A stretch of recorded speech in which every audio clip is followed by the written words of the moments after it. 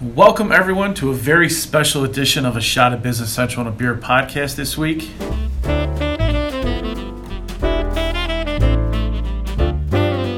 I'm Michael Introvertolo of Solution Systems, and we are a Gold Microsoft ERP Cloud Data Analytics and ISV partner. As always, I'm joined by my fellow co-host, Ken Sebahar, and this week is also special because Ken brought the beer this week. So, Ken, how's it going? Yeah, it's going great, Michael. I am super excited, even more than normal, to be here today. We have our end of the year holiday episode where we'll close out by sharing some plans for wrapping up the end of the year, and then some great news to share, as always, in our shot segment.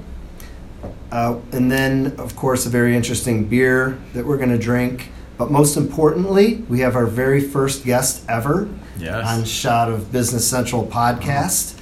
And I feel like we're setting the bar very high. So without further ado, let me go ahead and introduce our guest today. Joining us here at Solution Systems in Rolling Meadows is Jim Gio, Director of Information Systems at Triangle Package Machinery Company, located not too far from here in Chicago, Illinois. We've invited Jim here today to hear directly from a Business Central customer and user to share his experiences and perspectives regarding Microsoft, Business Central, and the whole technology scene. I know customers love hearing directly from other customers and how they're using the system. We have hundreds of people that tune in to this podcast on a regular basis. A lot of them are end users and customers, so I'm sure they're going to enjoy hearing what Jim has to say today. I don't want to steal any more of Jim's thunder, so steal away. Welcome, Jim. We're happy to have you joining us here today and welcome. share your perspective, and also have some fun drinking some beer and sharing our perspective on that as well. Well, thanks so much for having me today. I really appreciate it. We know you don't like to be first at anything, but you are the first guest. So. Yeah, setting the bar high. Well, I appreciate that today, gentlemen. Thank you. No problem. So what kind of beer we got today? Yep. So I went over to our local beverage depot Binny's here. We like to go. The selection's pretty wide. So I was perusing the aisles here, and I did pick two different beers. Yeah. And I did let our guest have some input. So he agreed, and I think he agreed with both of us. One of the beers, we might do that in a future episode. But today, we're drinking Arrogant Bastard Ale. Oh man. From I believe what is it? The Arrogant Consortia Brewing Company.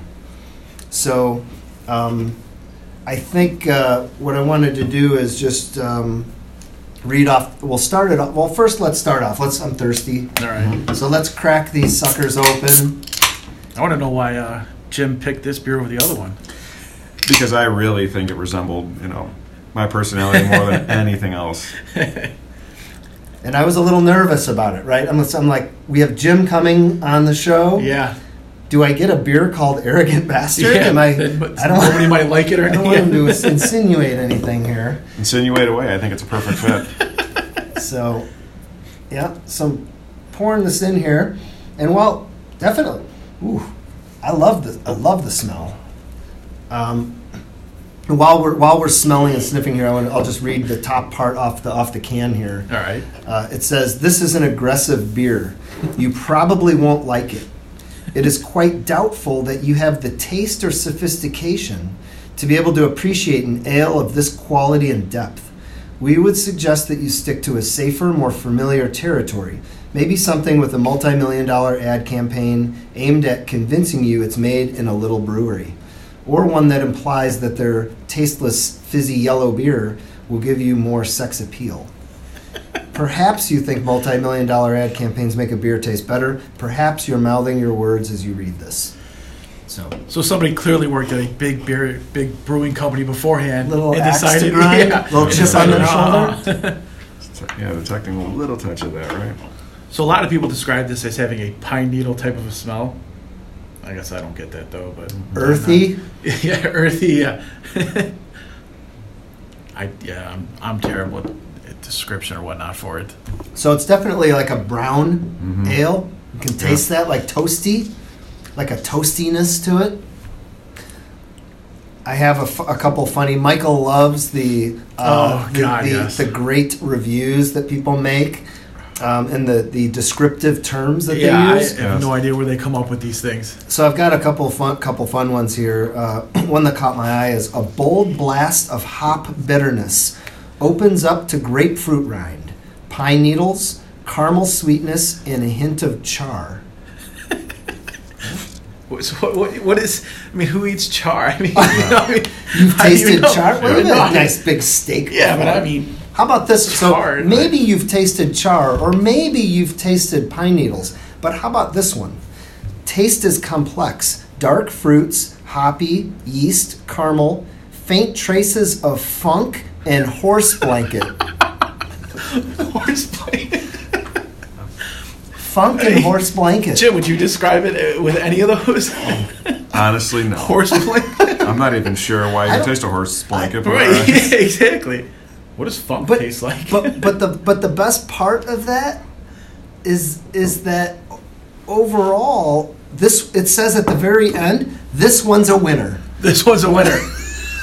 All right, somebody's definitely a cattle rancher. So I guess, and it says so we had this a couple episodes ago, Michael. As the beer warms, the flavors intensify. Yeah. So these aren't. This is not super cold right now. No, right? Right. So, no, not at all. Yeah. That seems to be more common with darker beers for some reason. As it warms, the taste intensifies. Changes actually. I would agree that it is strong, and it is like it's got a ton of flavor in it. It's got a pretty strong aftertaste too. Yeah, but you it's know not. what I mean? It's not bitter on the after. No. It's like toasted. Yeah. It's not as scary as they make it out to seem either. You know, I thought for arrogant. sure. Yeah, exactly. Yeah, I thought I was going to take a taste and be like, oh my god, I don't want to drink any of this. That's the marketing, right? That's the genius. 7.2%. So we got it's a 6-pack of 16-ounce cans. I think it was kind of reasonably priced. I don't remember off the top of my head, but maybe it was like $10 or $12. Yeah. So for a 6-pack of 16 ounces, 7.2%. Were you able to see any of their other beers? I only saw one other beer. It was called End Night, and it was inspired by Metallica. Which I guess kind of get it. Could kind of see that. Yeah. The website, the website I thought was interesting. It's lost credibility now. It's lost credibility. The website I thought was interesting because it has a take on the Eye of Providence that's found on the back of the dollar bill. You know, the pyramid with the eye. Yeah. They have a pyramid with, I don't know if it's a pyramid, they have a triangle with an eye on their website, which was kind of gave me a sort of like an Illuminati secret underground type of thing. Yes. You know, so maybe that's what they're going for, but it's definitely interesting. So pretty good. Do we want to give a rating, or do you want to wait until the wrap up and we'll do our rating at the wrap up? I can give a rating, but I mean we can let it wait if it's going to change in flavor. Let's let it simmer. We'll come back and do a little cliffhanger, a little tease. Come back at the end for the ratings. So we're gonna have to break out the backup beer. Well, we'll see. We have soda, water here, but yeah, we do have backup beer. That's a good point. So let's wrap up this segment. Yeah, here. next we'll talk about we'll dive into the shot of Business Central, which is a little bit of news. There's not too much, but we're gonna bring you with what we got. So stay tuned.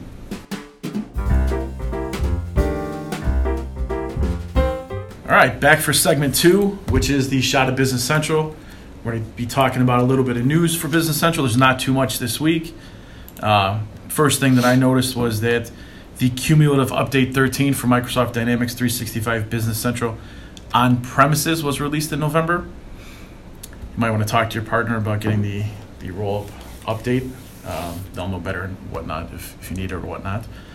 Other than that, Ken's going to talk a little bit about the learning resources from Microsoft. Yeah. So there's a new site out there that Microsoft has been developing, and it's called Microsoft Learn. And they're developing this site not just for Business Central, but it's for other products as well. So Azure, other Dynamics products that are out there. But definitely Business Central is one of the products that they're doing this for. And so what's cool about it is it's free to use.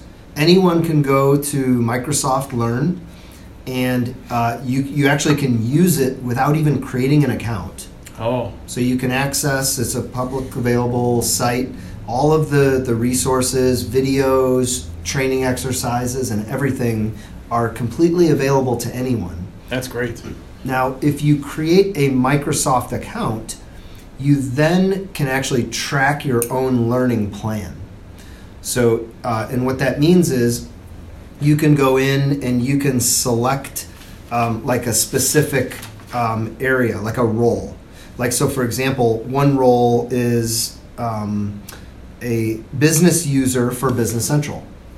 And when you select that role, you select the product, you select your role, it shows you what's available. So right now there are over 100 videos or topics available just for Business Central. So you're getting targeted videos based on your role or your selection, then is what you're saying? Correct. Beautiful. From our perspective as a partner, there are also roles available. There is a functional consultant role. So, people here at Solution Systems, for example, can go there, use these videos to learn new features as they're released.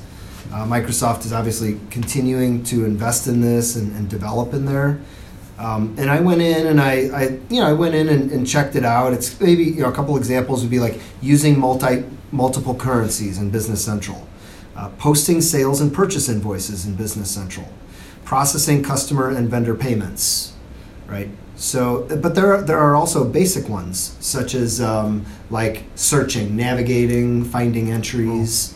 And they're short little videos that are grouped together into segments. So what happens is if you log in, you log in as using any Microsoft account. Mm-hmm.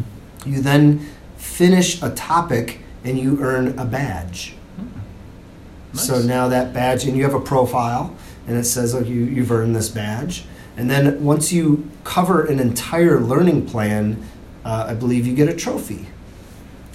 So it's good incentive. I can also see it being good for organizations, for their employees, to keep tabs, not tabs, but to keep track of what's going on. So I actually did not know about it until we walked into the room here, and I'm actually looking at it right now. It's very easy to navigate and find your way through this.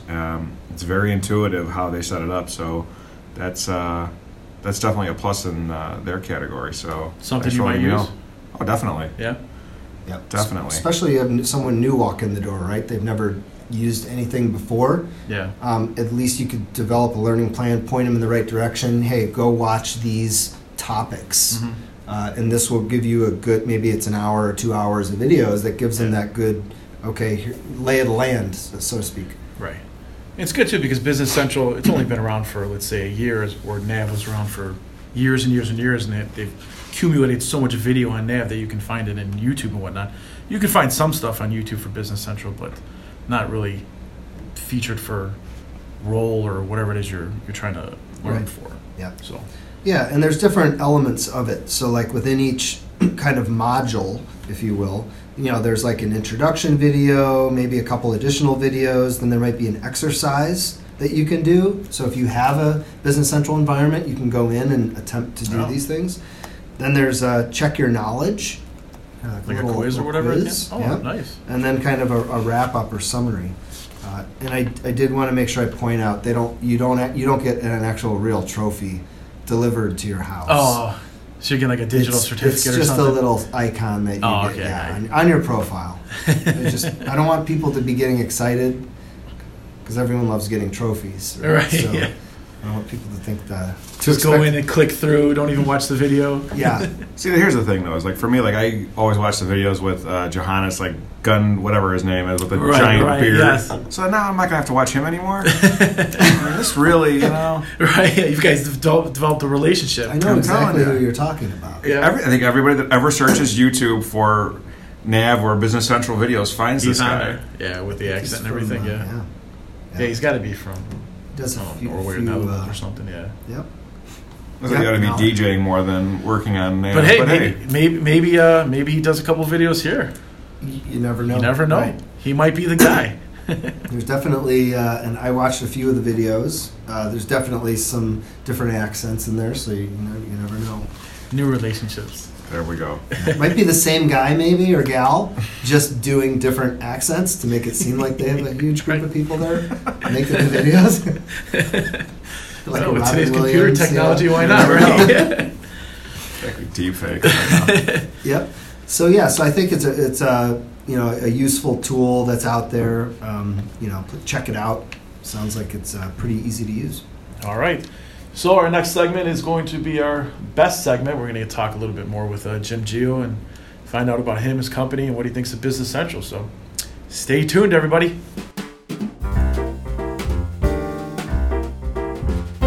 Back for segment 3 with our special guest, Jim Gio from Triangle Package Machinery Company. Very excited for you to be here. Oh, I'm excited to be here. Thank you so much. Great. So we just want to talk a little bit about NAV and Business Central and about yourself and what you do and what your background is and stuff like that. So tell us a little bit about yourself, Jim. Well, thank you. So I've been working in IT for about 22 years, and actually I got in on accident. So I was working as a laborer for Cook County at the time, and I was going to culinary school at night. Wow. And my sister was kind enough to give me a job working on an IT help desk for a futures and commodities firm for the Board of Trade and the Mercantile Exchange downtown. Nice. And I was working as Tier 1 support. Wow.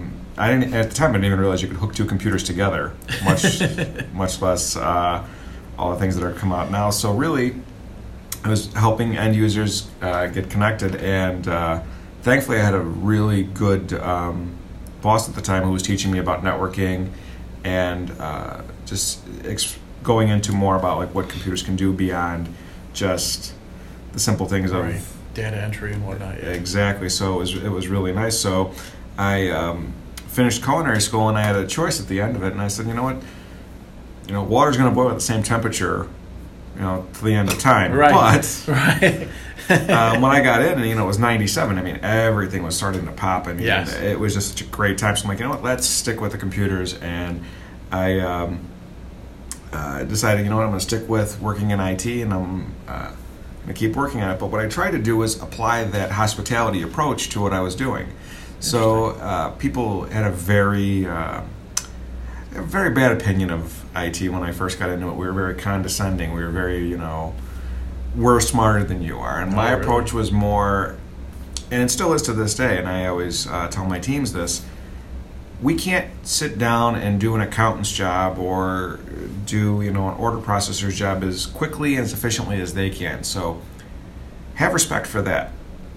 They can't do our job. We can't do their job. We're going to fumble if we do their job. They're going to fumble if they do our job. So if you go into it with that humility and that respect, I think it translates. And I think that they are more willing to work with you. And I think you can get things resolved faster when your end users actually don't feel that you're talking down to them and that you're on a level playing field.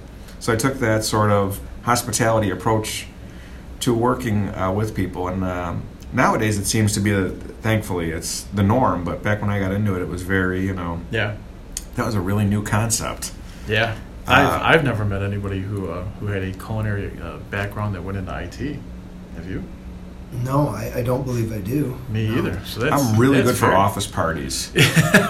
So, I was going to say, so how does this translate at all? Us drinking beer here and tasting beer, and you can maybe taste those flavors or know what they are a little bit more? You know what the sad thing is that cordon bleu education where you're sitting there drinking beer going, oh wow, I took sommelier classes for a semester, and it's like, well, I'm going to apply it towards beer instead of wine now. But hey, it all does translate. It goes back to that not being condescending part of what we do in hospitality. That's great. We should have really done our homework, Michael, and brought in a nice bottle of red wine. If we were really on and had the reviews from whoever, so we could test. Right, pretend like we know what we're talking about. Most people that are reviewing wine are pretending to know what they're talking about. So, as apparently beer reviewers are too. Very horse blankety. So from 1997, now you're at Triangle Package Machinery and whatnot. So what does Triangle actually do? So we manufacture packaging machines primarily for the food service industry. We've been in business for 97 years. Wow. It's a family-owned company. We've operated in Chicago the entire time. So we are a very niche market company, but a very complex company. And what I love about this company is that they care very deeply about what the people that they're servicing need. So their customers, it's not just a matter of this is our product, take it. We're actually trying to interact with our customers and saying, look, we know you bought 10, 20 machines off of us before. What does this particular machine need to look like? Every one of them is a new machine to us, and it definitely makes my job a little more interesting because the system has to be able to adapt to that uncertainty and that craziness. Right. And, if you guys have been around for 97 years, you're obviously doing something right, which is amazing, 97 years. Do you know if it's always been in the Chicagoland area? Yes, we've always been here. That's great. So I remember it's probably been about 5 years since you guys chose to implement Dynamics NAV at the time. Mm-hmm. Yes. So what made you really choose Dynamics NAV, and why did you even want to switch to new software? So the great part of this story is, and I think Ken may even be able to add on to this a little bit. I have had experience with NAV at previous companies, but walking into Triangle, they were in the process of looking at new ERP systems, and they were using a system called MK at the time, and they were looking at upgrading to the newest version of it, which was Infor's LN product. Mm-hmm. And when I was interviewing with them, they had explained that someone had told them that it was either going to be LN or Microsoft's AX. And during the interview process, I even had said, you know what, you guys don't have to hire me, but I just have to tell you this. From what I've seen on the website, you're not an AX customer, you're a NAV customer, maybe even GP. I said, but go look at NAV. I go, I don't want to see anybody get robbed. And off of that, when I eventually got the job, they brought me in, and NAV was technically just supposed to be a way of validating that LN was the right product to go with. Oh. So much so that even one of the people that was one of the decision makers was actually a salesperson for the product at one point in time. Really? And when I walked in, LN was going to be the product that we went with. And NAV was just to verify that this is LN's the way to go. Yeah. As Ken will tell you, there was a lot of hoops to jump through. We gave a lot of scenarios and wanted to break NAV. And couldn't. Really? And by the end of all of the testing and everything, what started off as just we're just doing our due diligence turned into there's no way we can't go with this product. Nice. So it's really speaks volumes about how powerful NAV is. When it came in as the underdog and really came out as the clear-cut decision, the clear-cut choice for what we would go with. Yeah, I mean, that's pretty good if you're just trying to use NAV to validate, not to go with the other software, and it turns out to be the one. And I worked with Jim and the team when we were doing the evaluation of the product, and I thought from the get-go they were a really good candidate for NAV, primarily because of the fact that they needed a financial management system, right? All of your typical financials. Also managing inventory, also doing manufacturing, and then also servicing that equipment that eventually got manufactured and sold, right? And so one of the, I think, strengths of NAV and Business Central is that you have a pretty deep level of functionality across all those different things, which a lot of times it's hard to find, where you have this piece, but this piece is missing. Right. So I think NAV looked like a really good platform. And what I really appreciated about the Triangle team when they were evaluating is that they didn't give to us a list of like 500 requirements. Although there were, right? There's probably thousands of requirements that companies have like this, but they provided, I think, like maybe 3 scenarios with a little sample set of data even that said, "Hey, do this. Let's see you do this." I got you. And it was a very difficult scenario with switching out components from production orders and planning and so on. And I think we were able to demonstrate that. So I appreciated them coming to the table with, "Hey, these are the real core requirements, and this is, I guess, the price of entry, right? So you do this, then let's talk further, right?" And that's kind of how it was. If you can't do this, we're not going to even talk. But I think, once we showed we could do it. And it was almost meant to trip you guys up. Oh, it's like, there's no way that they can do this. And it almost seemed like, here's a hoop to jump through. And then Ken did it. Yeah. Hold on. Now we're going to light the loop on fire. Now jump through it again. Now we're going to make you jump the shark. Yeah. So, I mean, it's just really it's like we kept throwing things at it and throwing things at NAV, and just every time it came out ahead. And it was just, it came to a point where how can you not go with it? Yeah. And that's really what was the end result for us. And to that point, though, it made SSI a clear choice for us as well, because one of the things that we loved about it is, I had mentioned that we're a 97-year-old company and we're family owned and we've been in the Chicagoland area for so long. Really, you don't want, for us, working with Ken, working with the team, it just seemed more like a good fit for us.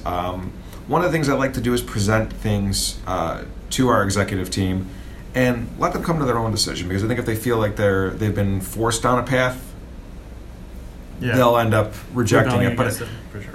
Here's your options. What do you think? And really, at the end of it all, NAV became the choice, and they said, you know what, SSI seems like the kind of company that fits our values. We're a family company. This seems like a family business.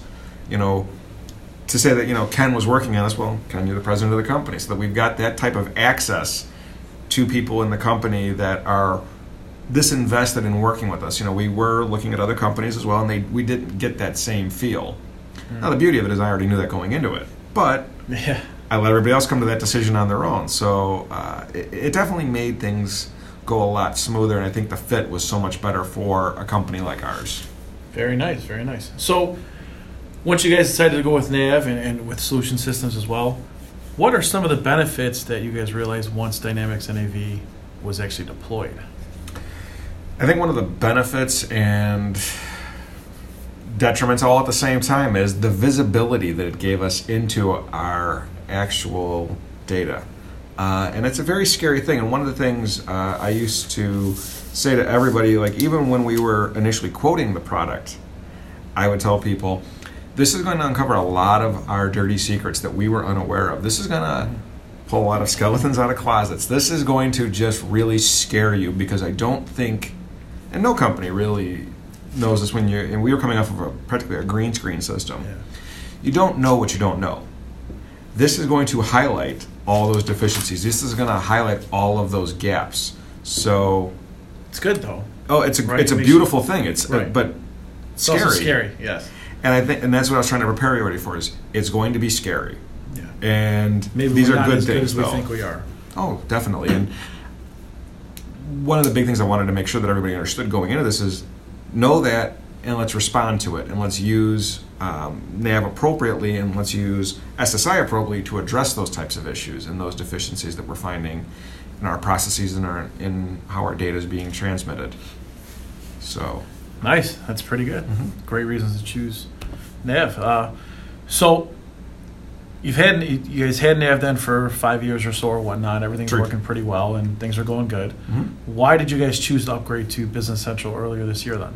So really, and one of the things I stressed heavily when we were going live is that this should be a non-event.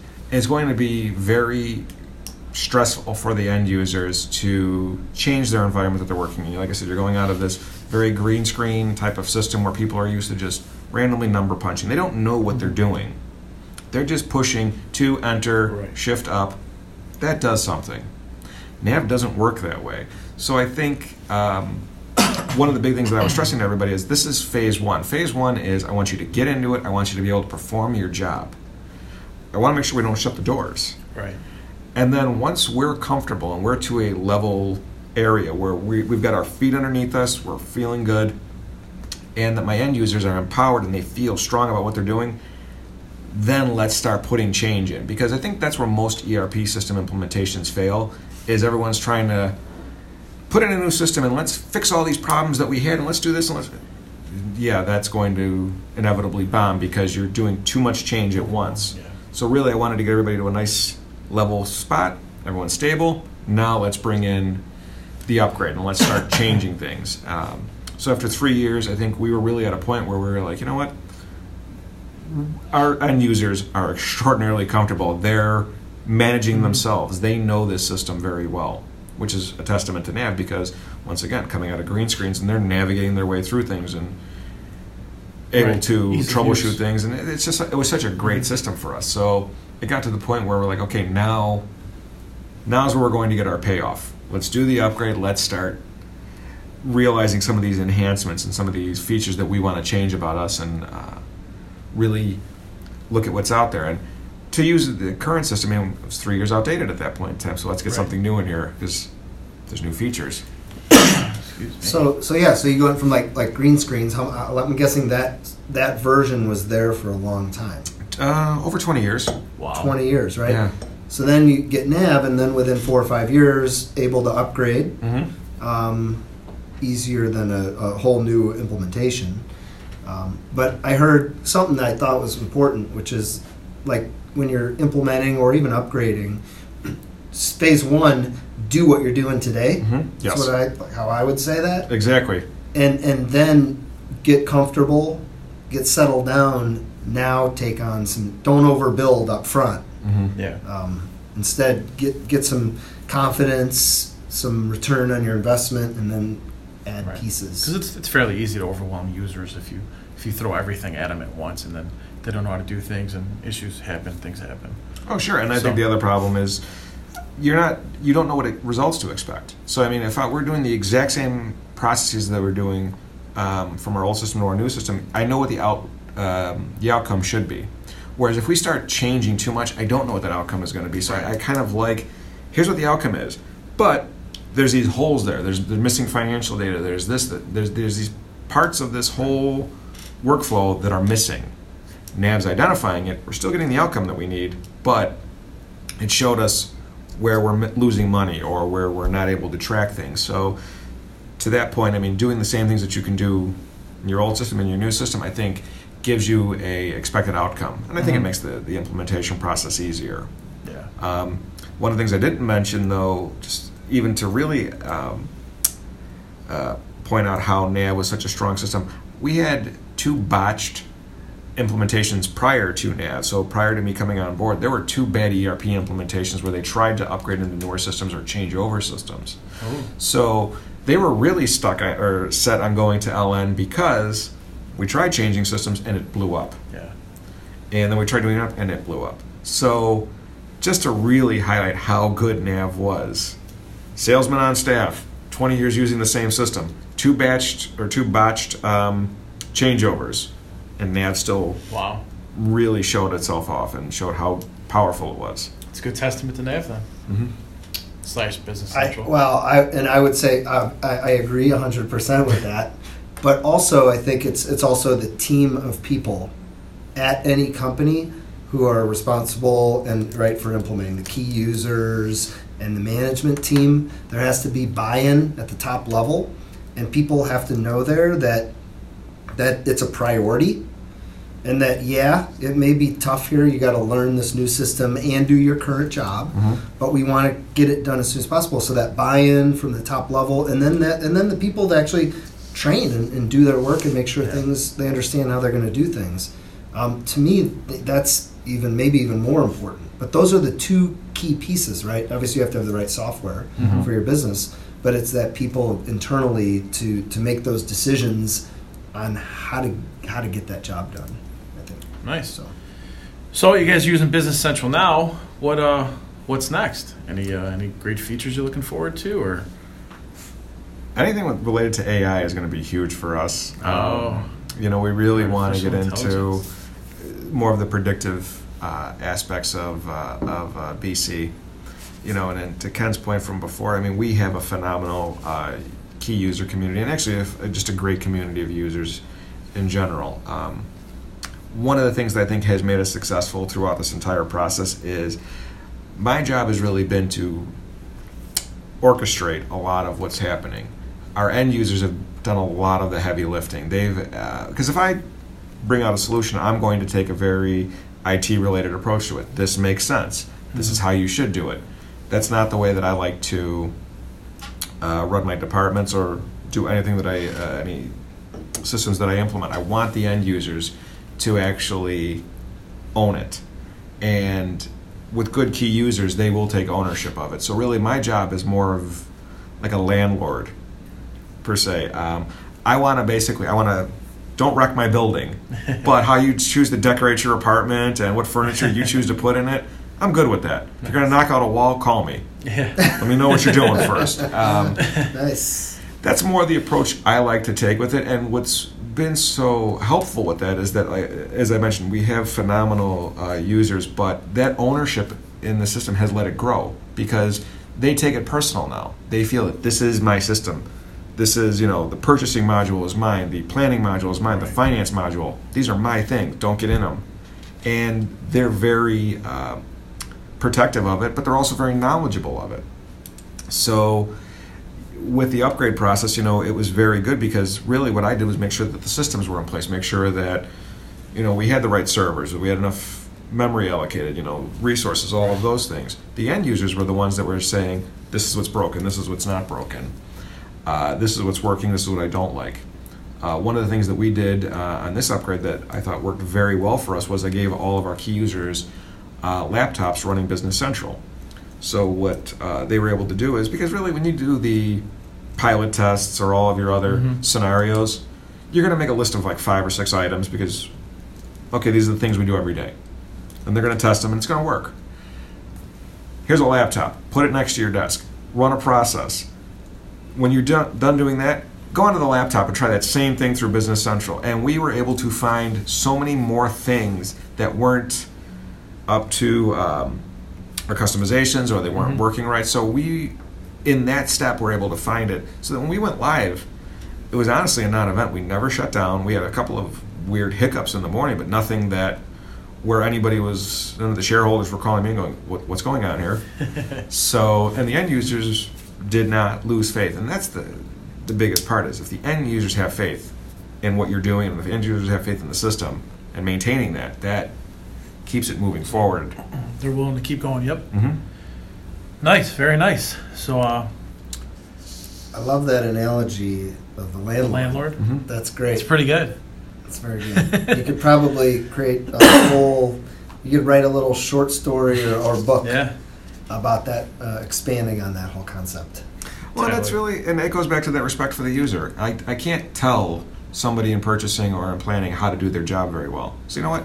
Make it yours. And I think that ownership gives people that pride in what they're doing and that pride in the system.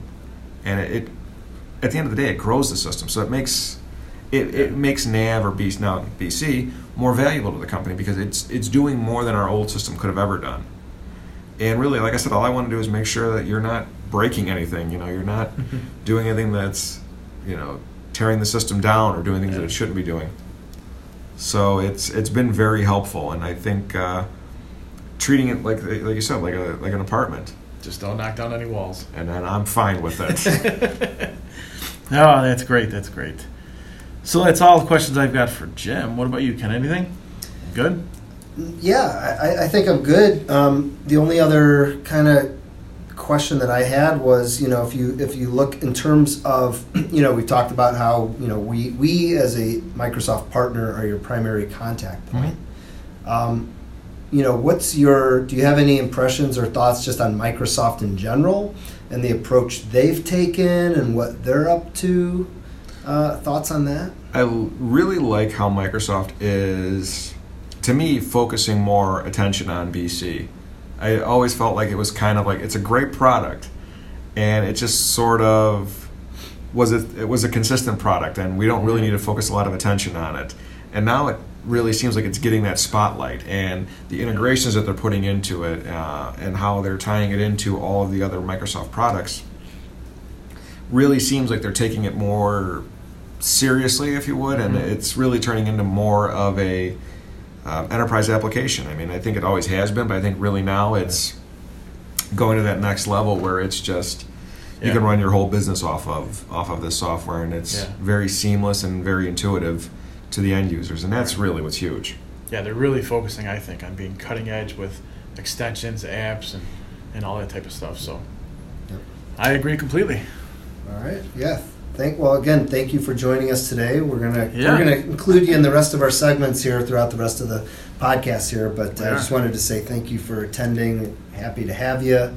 Yeah. And thanks for all the input. We truly appreciate it. No, and I appreciate it too. Thanks so much for having me here. I love this opportunity, and I really, for people that are looking at NAV or using NAV, I mean, I love the opportunity to be able to express my pleasure with it, just because it's nice for other professionals in the industry to share their experiences and things that help them get through certain things like upgrades and expectations and change management. So those little tidbits, I think, can always be helpful. Definitely, 100%. All right. All right, everybody. Thanks. Next, we're going to talk about the featured app, which is a document customizer. So, all right. We'll be back.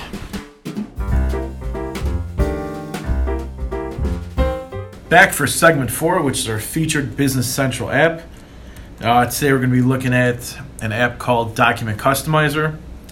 And what it is it allows you to customize documents just like it says. So the reason for having this, why would somebody want a document customizer? Well, a sales rep is going to produce, let's say, an order confirmation. A warehouse employee is going to want to put a delivery note in a box, and an accountant produces an invoice for a customer. Each person, each division wants something different, most likely, on their documents.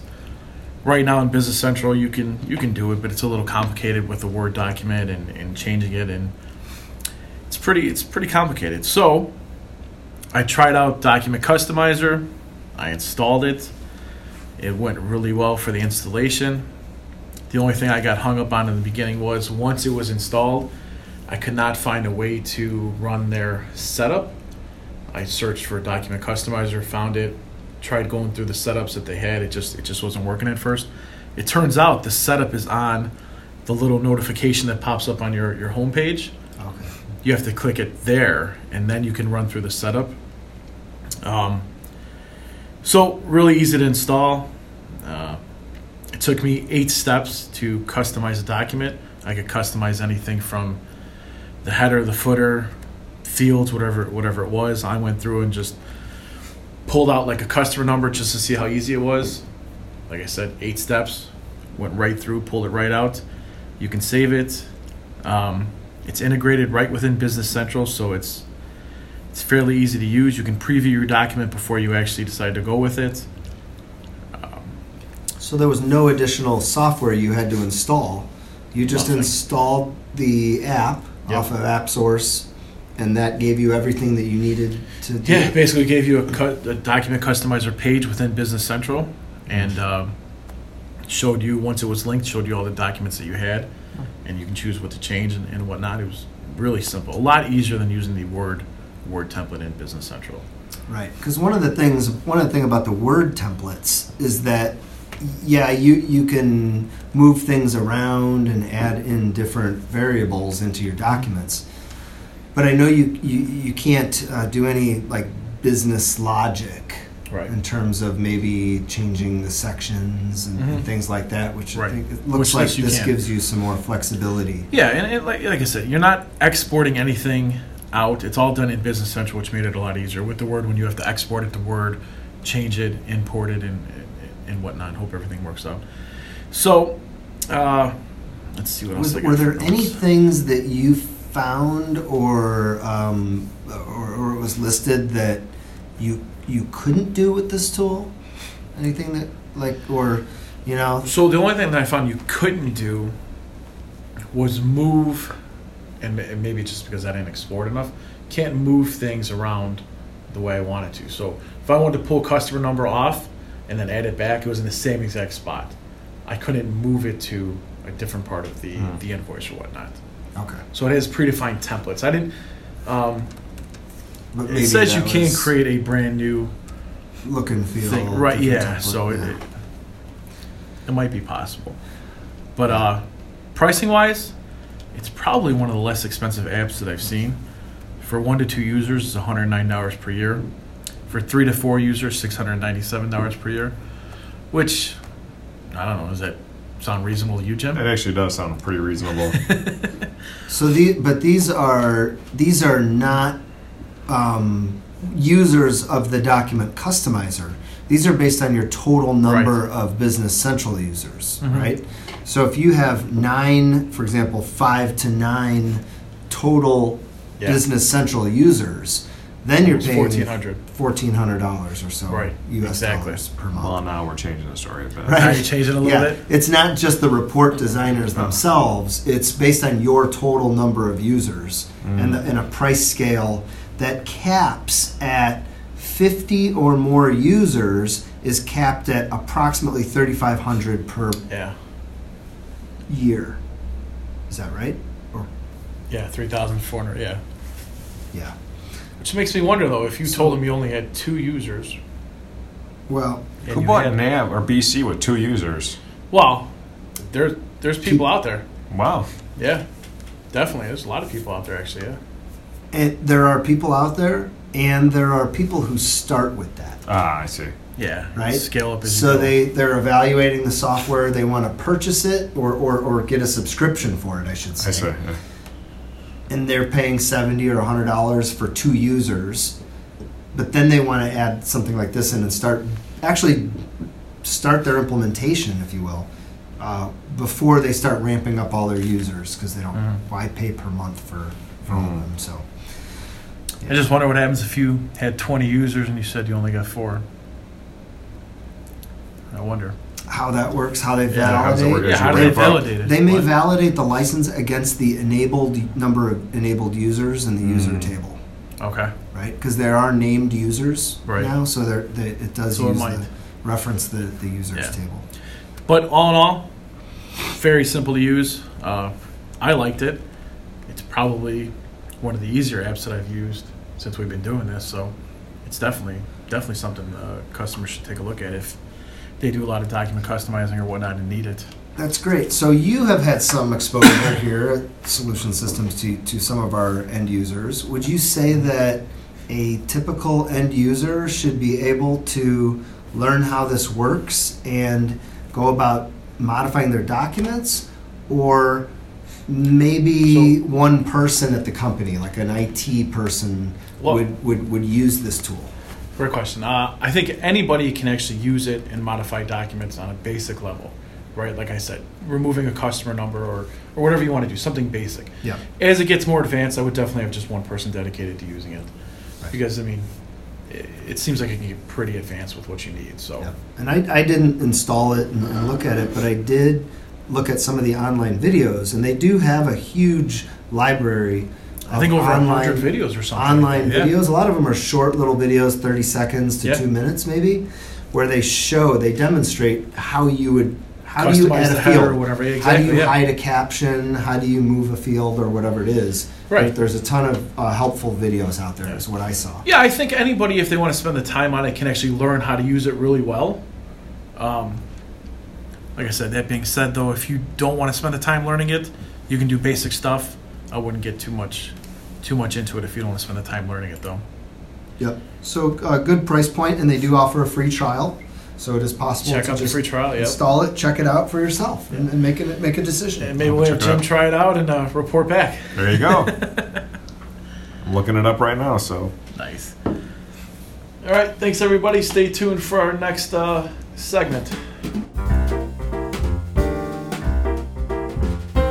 So we're back here for segment 5 with our Business Central feature spotlight, and today is going to be a pretty good one. Ken's going to be talking about the a Yodlee, I guess, bank feed service or integration, whatever you want to call it. Yeah. And it's very good, actually. Yeah, quick and easy to use. So one of the things that we've seen is a lot of new customers who are, now running Business Central who came from QuickBooks. Yeah. And one of the things that QuickBooks has is a direct integration with banks. So, as an example, if you were to, for example, transfer money into your bank, right, or make a deposit, like at the bank, then you could just import those transactions into QuickBooks. And so there is now a standard feature in Business Central called InvestNet Yodlee Bank Feeds service, which you can configure and set up inside of Business Central. Now, this is available currently only for Business Central Cloud customers. It's offered as a service that's included with the cloud version. But what it basically does is it replicates that same functionality that you might see in QuickBooks. So within Business Central, you go into your bank account, and on your bank account page, up on the ribbon, there's an option called Bank Statement Service. And then there's a button under there called Link to Online Bank Account. So what you do is you just click on Link to Online Bank Account, and it pops open a little window where you enter in the name of your bank. Okay. So for example, Chase. So you start typing Chase, and as I type in CHA, for example, I see Chartway, Charles Schwab, Chase. Okay. Right. So there are a pretty large number of banks, and is there anything there if your bank is not listed, or does it have to be listed? I believe it has to be. Okay. It has to be one of the banks that's on there. So now in terms of those banks, so for example, just to kind of give you an idea, this is not all of the banks, but this is just kind of a quick list I put together. You have Chase, Wells Fargo, NC, US Bank, Bank of America, KeyBank, BMO Harris, CIBC, Huntington, Northern Trust, Fifth Third, SunTrust, BB&T, Capital One, HSBC, JP Morgan, PayPal, Schwab, TD Ameritrade, and others. So pretty much every Everybody. major bank you can think of. Yeah. Most Yeah. most large banks, yes, are included, and so Yodlee provides this service, this banking integration service, and Microsoft works with them to incorporate this. So you find your bank, and then you enter your online banking right in there, user ID and password, and it then hooks up your Business Central bank account with your online bank. Really? Right. Well, very easy. Yeah. So now you get it all set up, and then there is a new page in Business Central. It's called Payment Reconciliation Journal. So you open up the Payment Reconciliation Journal, and under the Process button, there's an option called Import Bank Transactions.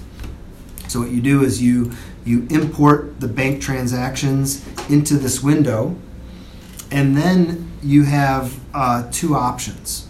You can either post payments only, so you're basically posting these transactions that have hit your bank Wow. that have not hit Business Central, Wow.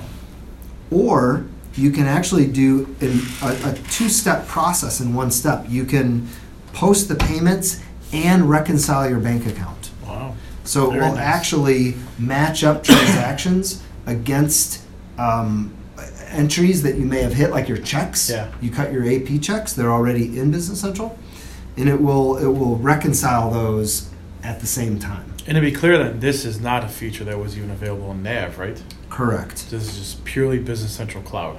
That's right. Very nice. Yeah. So I think this is a huge improvement. It eliminates duplicate entry. If someone's doing banking Right. in their online banking site, you then can feed these in. And there's actually a setup where you can have it on a regular basis. You can set up a schedule to have the system automatically import those entries into the Payment Reconciliation Journal.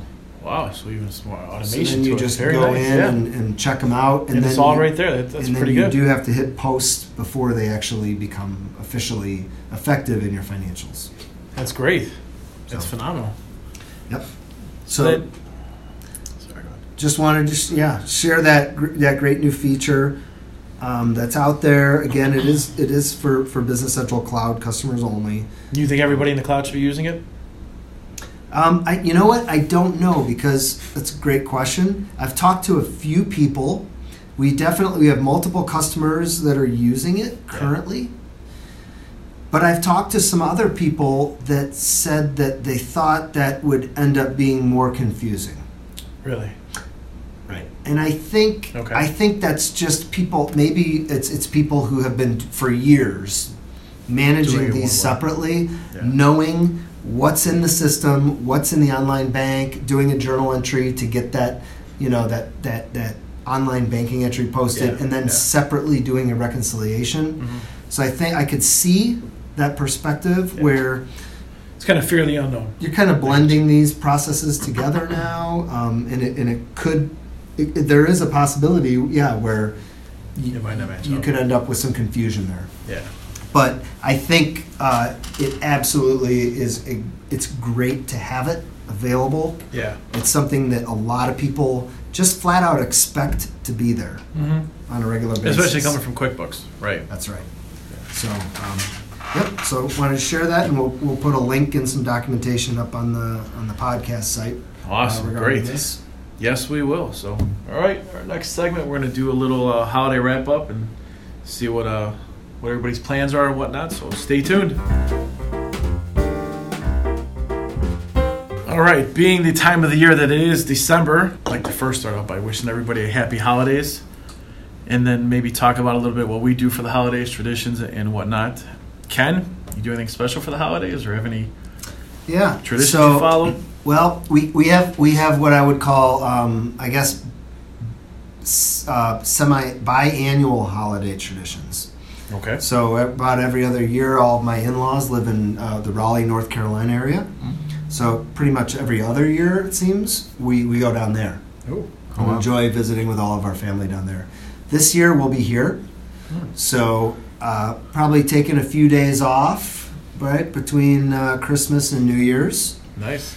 So I'll take some days off there. And otherwise, in terms of like traditions, I kind of have two traditions. One is a college football bowl pool that I participate in. So college football bowl games start around there. So I like to watch a lot of college football at the end of the year. And also, we'll take the kids. I have two teenagers now. We'll take them down into Chicago. We'll do a dinner and a show, or a show and a dinner, depending on what day it is, matinee or whatever. So we always enjoy that. So is your family coming in then from North Carolina? Or no. Is it just, okay. So no, we'll would just go out there every other year? We'll miss them. Yeah, maybe next summer we'll go there to North Carolina. But so this year we're apart from that side of the family. Nice. So. How about yourself, Jim? Well, this is actually the kickoff of all of the nights that I'm not home with my family. So, for the most part, one of my favorite holiday traditions, I have two of them, actually three. One of them is I get together with all my friends from childhood. We all get together, go to dinner every year.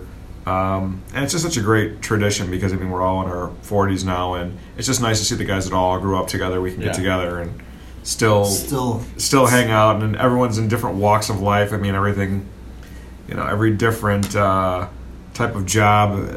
But it's still like you just saw each other yesterday. Oh, exactly. Right? Mark of good friends. And it's so funny because everyone's on equal playing field. Yeah. And that's the greatest part of it. On top of that, my daughter has her birthday on the 23rd, the poor doll. Oh. So I try to always... Who is responsible for that? Oh, good Lord. That's a good question. But, I try to always do that, but very similar to yourself, take her downtown, take the whole family downtown, I should say. Do dinner and a movie. Star Wars year, so you got to enjoy that. Nice. That's coming out right around there, right? Those who have seen Ken on the podcast know he looks like J.J. Abrams, so, Take it as a compliment. It's a good thing. It's pretty good. But, that's the same. And then every year at my house, I host Christmas for all of my family from both sides. So what I like to call it is the orphan's Christmas. Like, basically, it's who doesn't have, like, a big house to go to? Come to my house. And it just makes for a much more fun time, and it's a great tradition. And it just started off with my cousin Pete and I doing this every year, and then it just sort of evolved into this very large party, and I just absolutely love it. And the kids see his full house full of people every year, so I love it. That's great. How about yourself? So yeah, I do a couple of traditions as well. I actually do one just like you, where my friends and I get together every year, which is actually happening this Friday night. We go out for dinner, and we tend to smoke a couple cigars. It's kind of our thing. I also do a holiday party every year, which is this Saturday. It's a good time. Family comes over, have a lot of fun, a lot of arguing. We're Italians, so we're pretty loud. The stereotypes are kind of true. You know what I mean? With the arguing. But that makes it fun to look back and laugh. It does. Oh, always, yeah. And keeps you grounded. Exactly, yeah. And then Christmas Eve, I have some family over as well, so we do a lot of fish on Christmas Eve. Do you do the Feast of the Seven Fishes? We don't do 7 fishes, but we probably do about 5. So yeah, we do octopus and shrimp and stuff like that. Yeah, so it's good. Oh, well, I'm not Italian like you gentlemen. Yeah.